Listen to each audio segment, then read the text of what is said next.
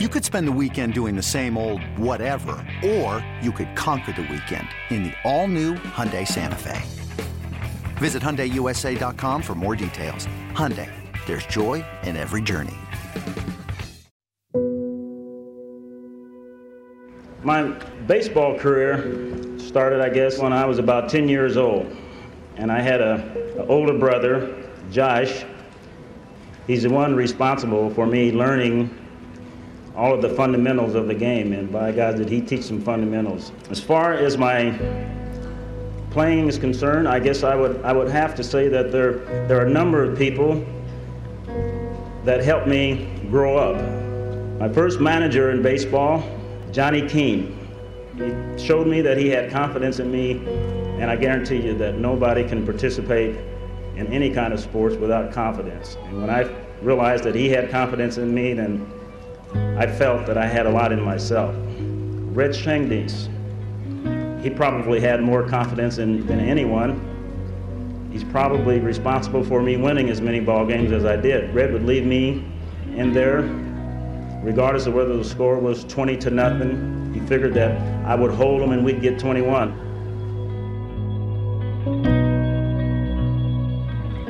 Playing baseball was my life. And it was something that I devoted 100% to. One writer asked me, what did I want to be remembered as?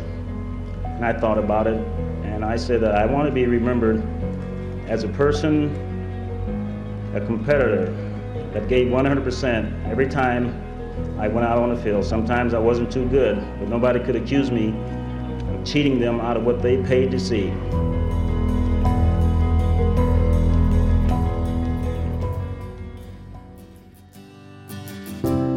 Welcome to a special edition of the program. My name is Brett McMillan, and today we will spend the whole of the episode looking back and reflecting on the life and legacy of the great Bob Gibson. Easy to say, it's a no-brainer, the greatest pitcher in Cardinals history, one of the greatest pitchers in the history of the game of baseball, and I heard someone say the other day, and I think that you can make a very strong case for the fact that he was the most influential and important pitcher in the game post-World War II. Today we're going to celebrate his life with an incredible conversation between Ozzie Smith and Bob Gibson, one of the coolest professional experiences of my life. Opening day 2017, we got these two and also Willie McGee together at a hotel here in the St. Louis area and shot some interviews for our Cardinals Insider TV show, the three of them, and then broke them out into groups of two as well. So what you're going to hear today has been featured on the podcast before, several years ago, and we're going to bring it back here today. You'll hear about Bob Gibson's career, his life, especially being a black ball player in the 60s, what that was like, the way that he overcame the racism that he faced to put together one of the greatest baseball careers in the history of the sport. It's a wonderful, wonderful interview. I hope that you enjoy it. With that, let's get right to it. Ozzie Smith and Bob Gibson looking back on the great life of number 45.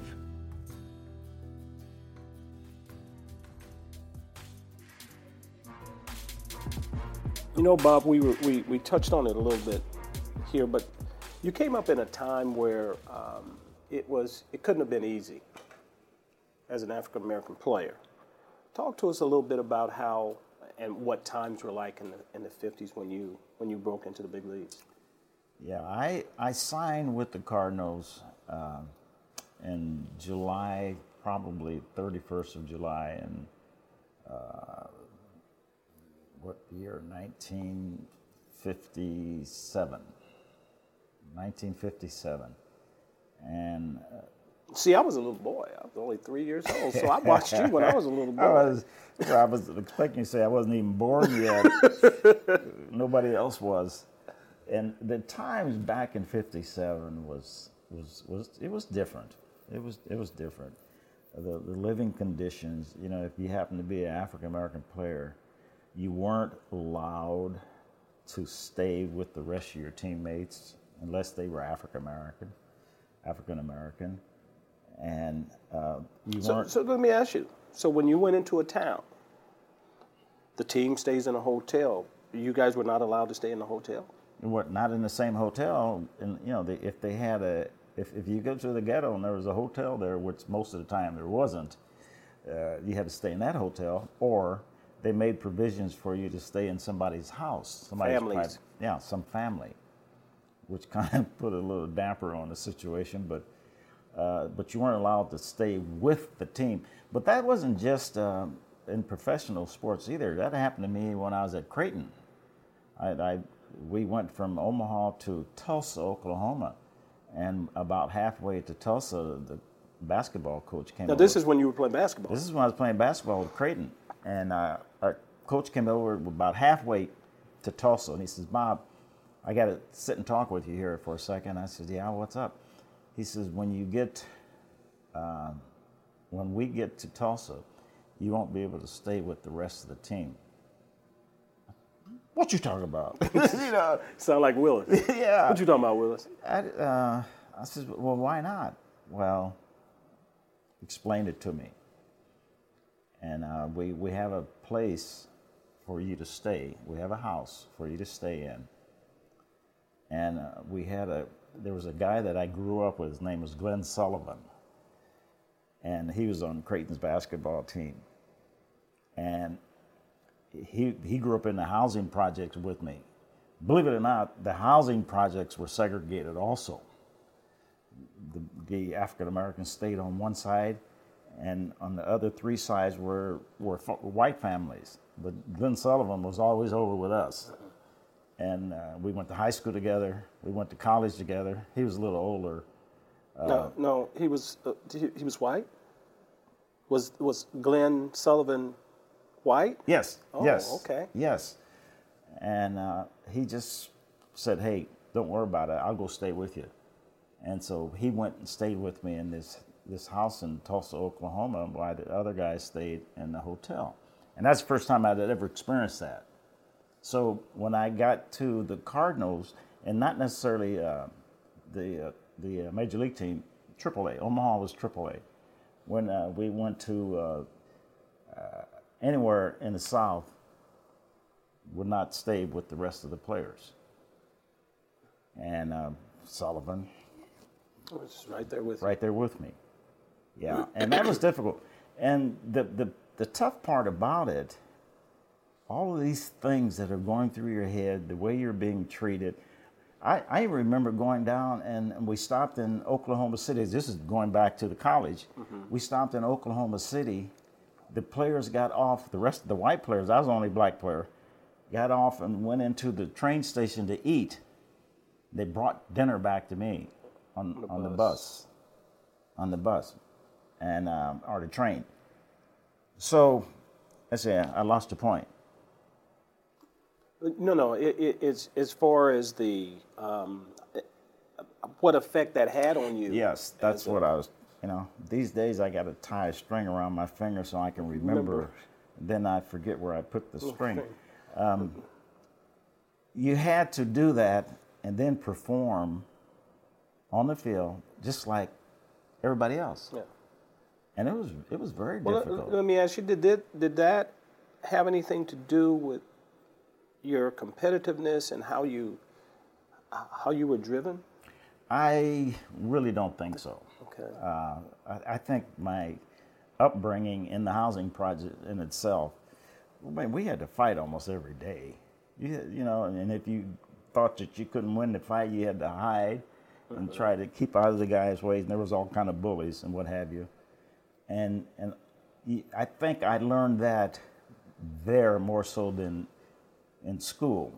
My oldest brother, he had basketball teams and baseball teams and football teams. He would take us to all of these small towns, and then whenever he thought we were not being treated fairly, being cheated or what have you, he'd go out in the middle of the field and just challenge people. And we always thought somebody was going to kill him, because we were going to a city, a little town. There were 200-300 people there watching us play. Was he a big guy? He was heavy. He was 5'10", and he weighed about 240. Okay. So he wasn't small. Right. But he wasn't big enough to beat up 10 people, right. Which he'd stand out there and just challenge them. You're going to cheat my kids out here. We're going to get in a truck and we're going to go home.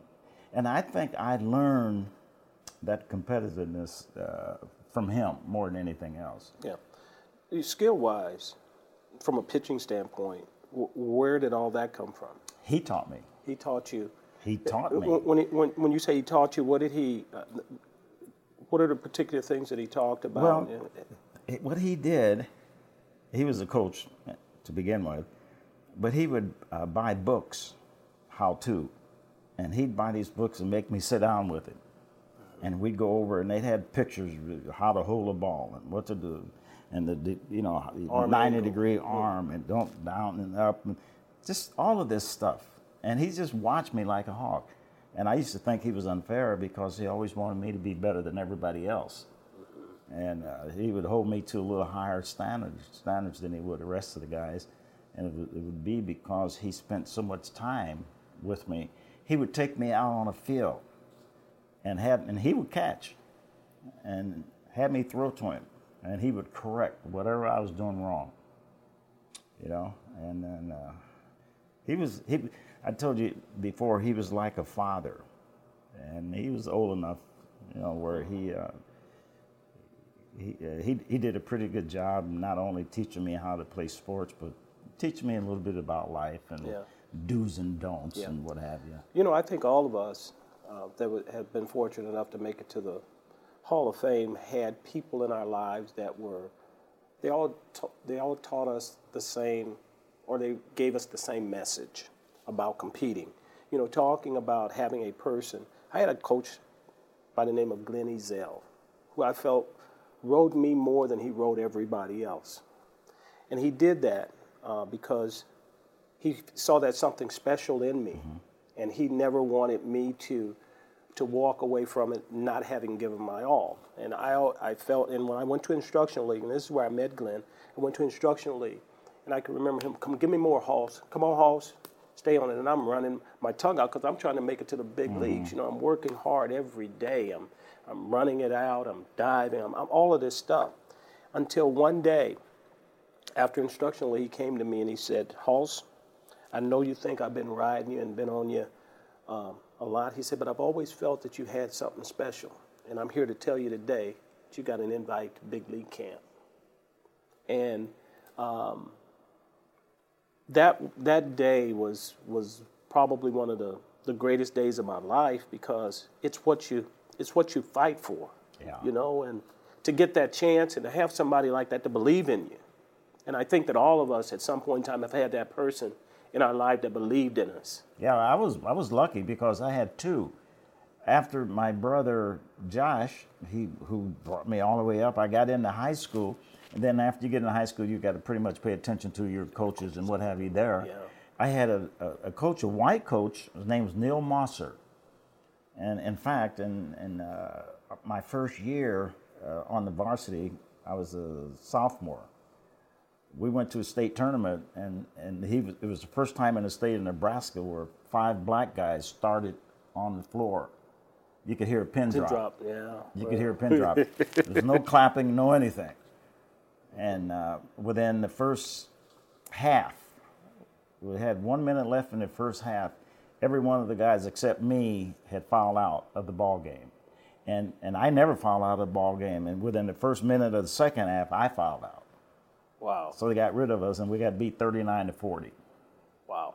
But Neil Mosser also got kicked out of the game. Yeah. For good reason. This guy was he was the same type of personality as Josh. He wasn't Josh's size, but he knew what was going on in the world, and I thought the world of him. Yeah. So in moving on, when you came to the Cardinals, you were here in what year did you come up? 59. 1959. What was it that that brought you to coming to St. Louis? And I guess being in the Midwest, it probably wasn't that much different from Omaha. The experience as far as people are concerned. Well, yeah, the experience was a little different, I believe. When I came to St. Louis, racism was out there in your face. in Omaha, even though it's only like 450 miles from here, it was a little different. But did it exist? Absolutely. But it wasn't in your face. And they didn't come up to you and tell you couldn't do this, and they didn't have signs telling you couldn't go here, you couldn't go there. It was a little bit different. And here you knew where your place was, so-called. Yeah. And when did that change? it changed in 1962. It changed in Florida for me and for us, for the Cardinal ball players, and Bill White had a lot to do with that. They had all these signs about don't drink out of this fountain. Always had 2 fountains, had 2 bathrooms. I had all of that, and I always went into the wrong one. I just don't know why. There's only Bob Wood. I would drink out of that other faucet to see if it was going to kill anybody. Didn't kill anybody. Yeah. But 62 is about when it changed. 61, 62. And it started being a little bit more subdued. People didn't really get in your face. That's not to say that it didn't happen. It didn't exist. It existed, but people started to get a little better. And I thought that, and I still think that sports has a lot to do with that. It has a lot to do with teaching people how to live together, how to respect each other, how to respect ability. If somebody couldn't play, I don't like them either. Get them out of here. Didn't matter whether we're black or white. You can't play, you get him out of here. Yeah. But I think it did. Sports does an awful lot to change people's minds about who this person is. And if you don't get to be around a person, you're not going to ever find out what they're all about. But sports puts you around these people day in and day out. So you're not really so bad. So well, yeah, you haven't pissed me off yet. Yeah. You had this reputation of being this guy that didn't. You didn't deal with the opposition. You didn't talk to the opposition. Now let me ask you: if Bill White was on the other team, would you not talk to him? No, I would talk to him. Okay. Because we were on the team together. But I'm saying that if we had never been on the same team, when did you get traded? You got traded, or he got traded? He got traded. And so to the Cardinals. From where? From the Cardinals. Bill White came from San Francisco to the Cardinals for Sad Sam Jones, pitcher. Okay. And that was in 1958 or 9. And if Bill had still been on San Francisco's team, I probably wouldn't talk to him. Even with the relationship? Well, no, not after the relationship. That changed everything. There's one guy I never played with that I used to joke around with all the time, and I don't know why. It was Willie Stargell. I just liked him. Yeah. And I would kind of kid him. I wouldn't spend time doing it, but I'd walk by him and say something to him, maybe nudge him. We're going to get you today or something like that. But I did like him, and he was the one person that was on the team that wasn't mine that I kind of talked to and what have you.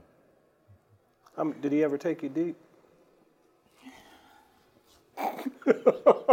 Yeah. And that's a simple question. Did he ever take you deep? Well, now, what difference does that make? Okay, all right. Well, forget the question. Scratch that. A couple of times. Yeah, a couple of times. Yeah. He hit a ball off of me one time. He hit a ball off of me. It went over my shoulder, my left shoulder.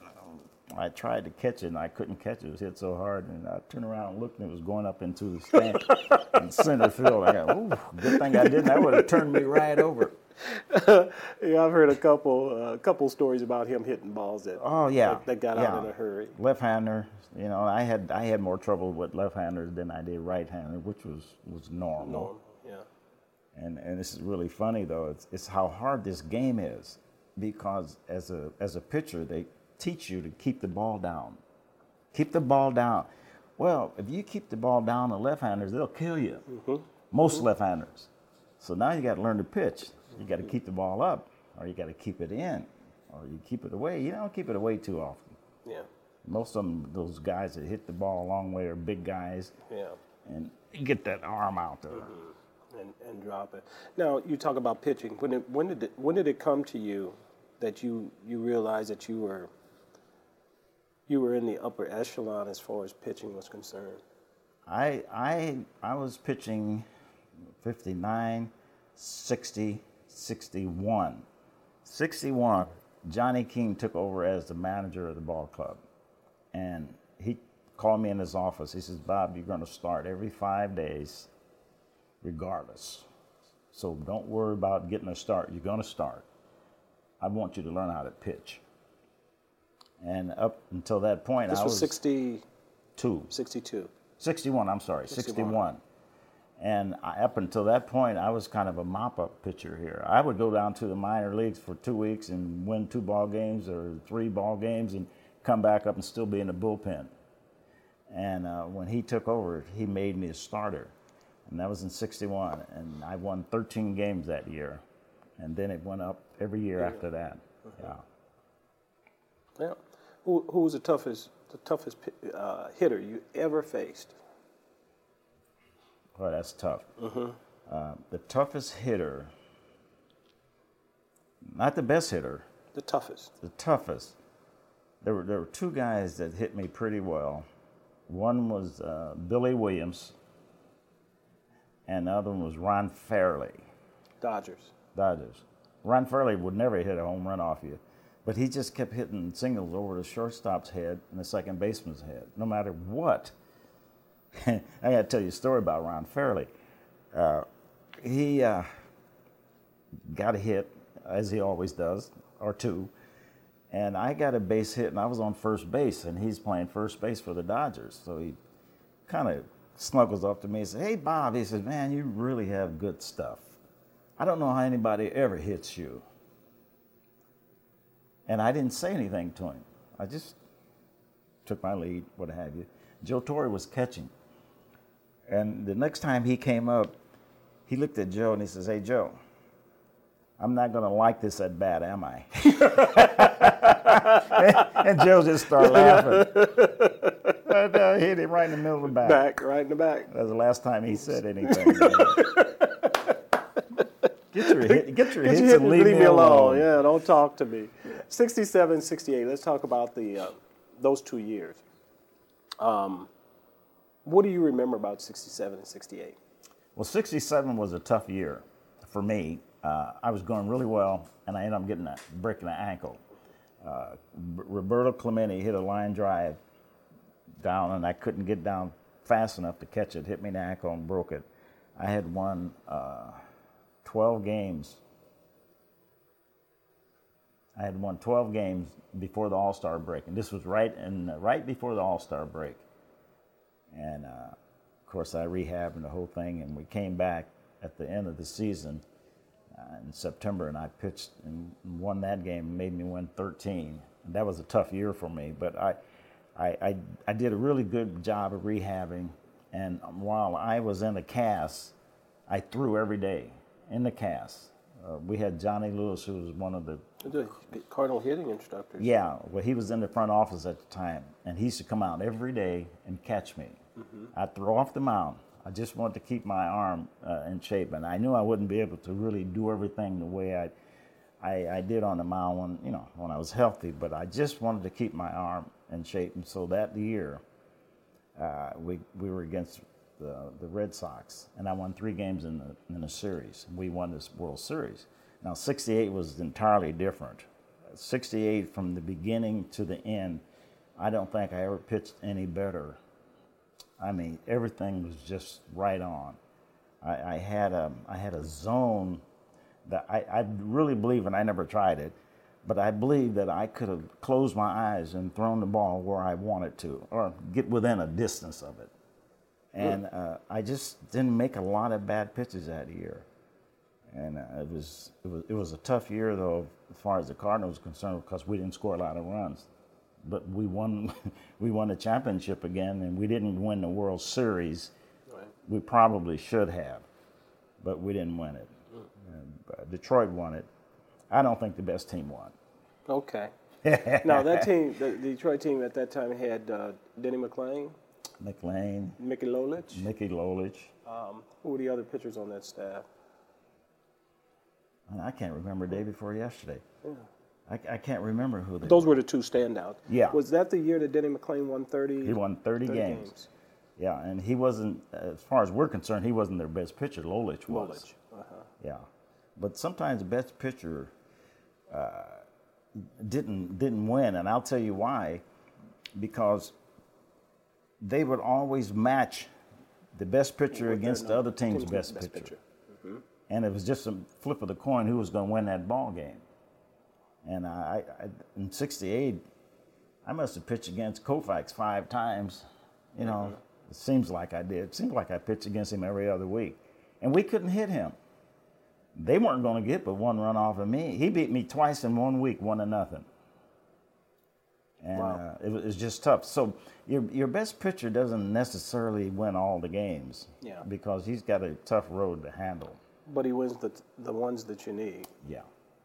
He's the guy when you've lost 4 games in a row and you need somebody to stop that skid. Mm-hmm. Yeah. Well, that's why I've always felt that if you have 2 guys on your team that can give you a better than 50% chance of winning, 2 guys, you can always stop a bad streak. Yes. Yeah, and you're going to have a good, if you got 2 guys that have outstanding years like that, you're going to be right in the hunt. Mm-hmm. If not winning it, and then you're going to be right there. And then the other thing is being able to play defense, catch and throw. Yeah. You know, when I look back at my my career and everything, one of the things that, and we're going to close with this, is that I wish I would have had the opportunity to play with somebody that had your dominance. I wonder what it would have been like to have been able to play. And I played with some guys that were good pitchers. But I mean a dominating pitcher who every day that he went out there, you know, he had a better than 50% chance of winning. And then you incorporate that with a guy who had some of my skills, and how that would have played off of each other, how good that would have been. And I wish I would have had the opportunity to play with somebody like you. Well, I feel the same way about you. Of course, I've told you that. Yeah. We had a good shortstop in Maxville. Maxie could catch the ball. His range wasn't really as good as yours, but he could catch the ball if you hit to him. But the added attraction, as far as I'm concerned with you, is that you could hit. Maxie couldn't hit too much at all, and then, of course, he didn't care about it. He said, I got to the big leagues by catching the ball, and that's the way I'm going to stay here, and which he was right. Yeah. But you could, every once in a while, you make a mistake and hit a home run and stuff like that. So, well, you know what? It was all about, you know, I never came to this, or never played, wanting to be a one-dimensional player. Yeah. My idea was that if I was going to play, I was going to be as well-rounded a player as I could be. That if I was a good defensive player, I wanted to try and match that on the other side. And, you know, I came to the game notably as a defensive player, but I worked extremely hard at being a better offensive player because, you know, you can help your team both defensively and offensively. And that was always my goal. I didn't want to leave this game with people just saying that I was a one-dimensional player. All he could do was catch the ball and stuff. So I put forth the effort, the work, the blood, the sweat, and the tears. And I tell young kids today that you're only going to get out of something what you put in it. Mm-hmm. And if you don't put anything in it, you shouldn't expect anything in return. And that's really life. And so, you know, as I sit here today, I look back and I say that, you know, I didn't leave anything to chance. And if that meant that, you know, it put me in the place that I am, then that's just the way that's the way the cards fell. And I know that sitting here, every day that I went out there, I did the very best that I could. I didn't win every day. Our team didn't win every day, but I know that I gave everything I had that particular day.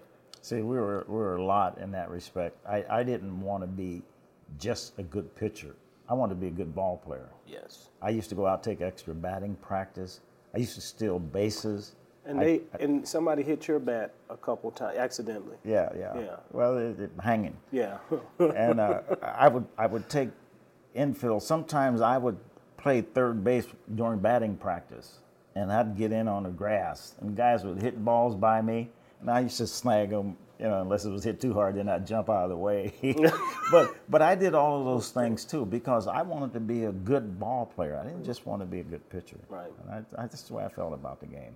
Well, good. I think you know how I feel about you, and I thank you so much for doing this. Anytime. My friend. You know that. Bob Gibson. There are video tributes to Bob Gibson available on our YouTube page, youtube.com/Cardinals. Gibby will be memorialized in a private service today in Omaha, Nebraska. Thanks so much for listening. We also lost Lou Brock, of course, recently. We didn't get a chance to bring you any content related to Lou's life here on the show. We'll be sure to do that as the off-season goes along. We'll get shows to you here and there throughout the wintertime and gearing up for 2021. Always fun to sit and talk with you. Great to remember those times, the life, the legacy, the importance, the impact of Bob Gibson, the greatest pitcher in Cardinals history. Thanks so much to Ozzie, and thanks to Bob as well that day for making that time now here at the end of his life. Just a treat for all of us to be able to look back and hear his story in his own words. Great appreciation for both of those men. Great appreciation for you. We'll talk to you next time on the Cardinals Insider Podcast.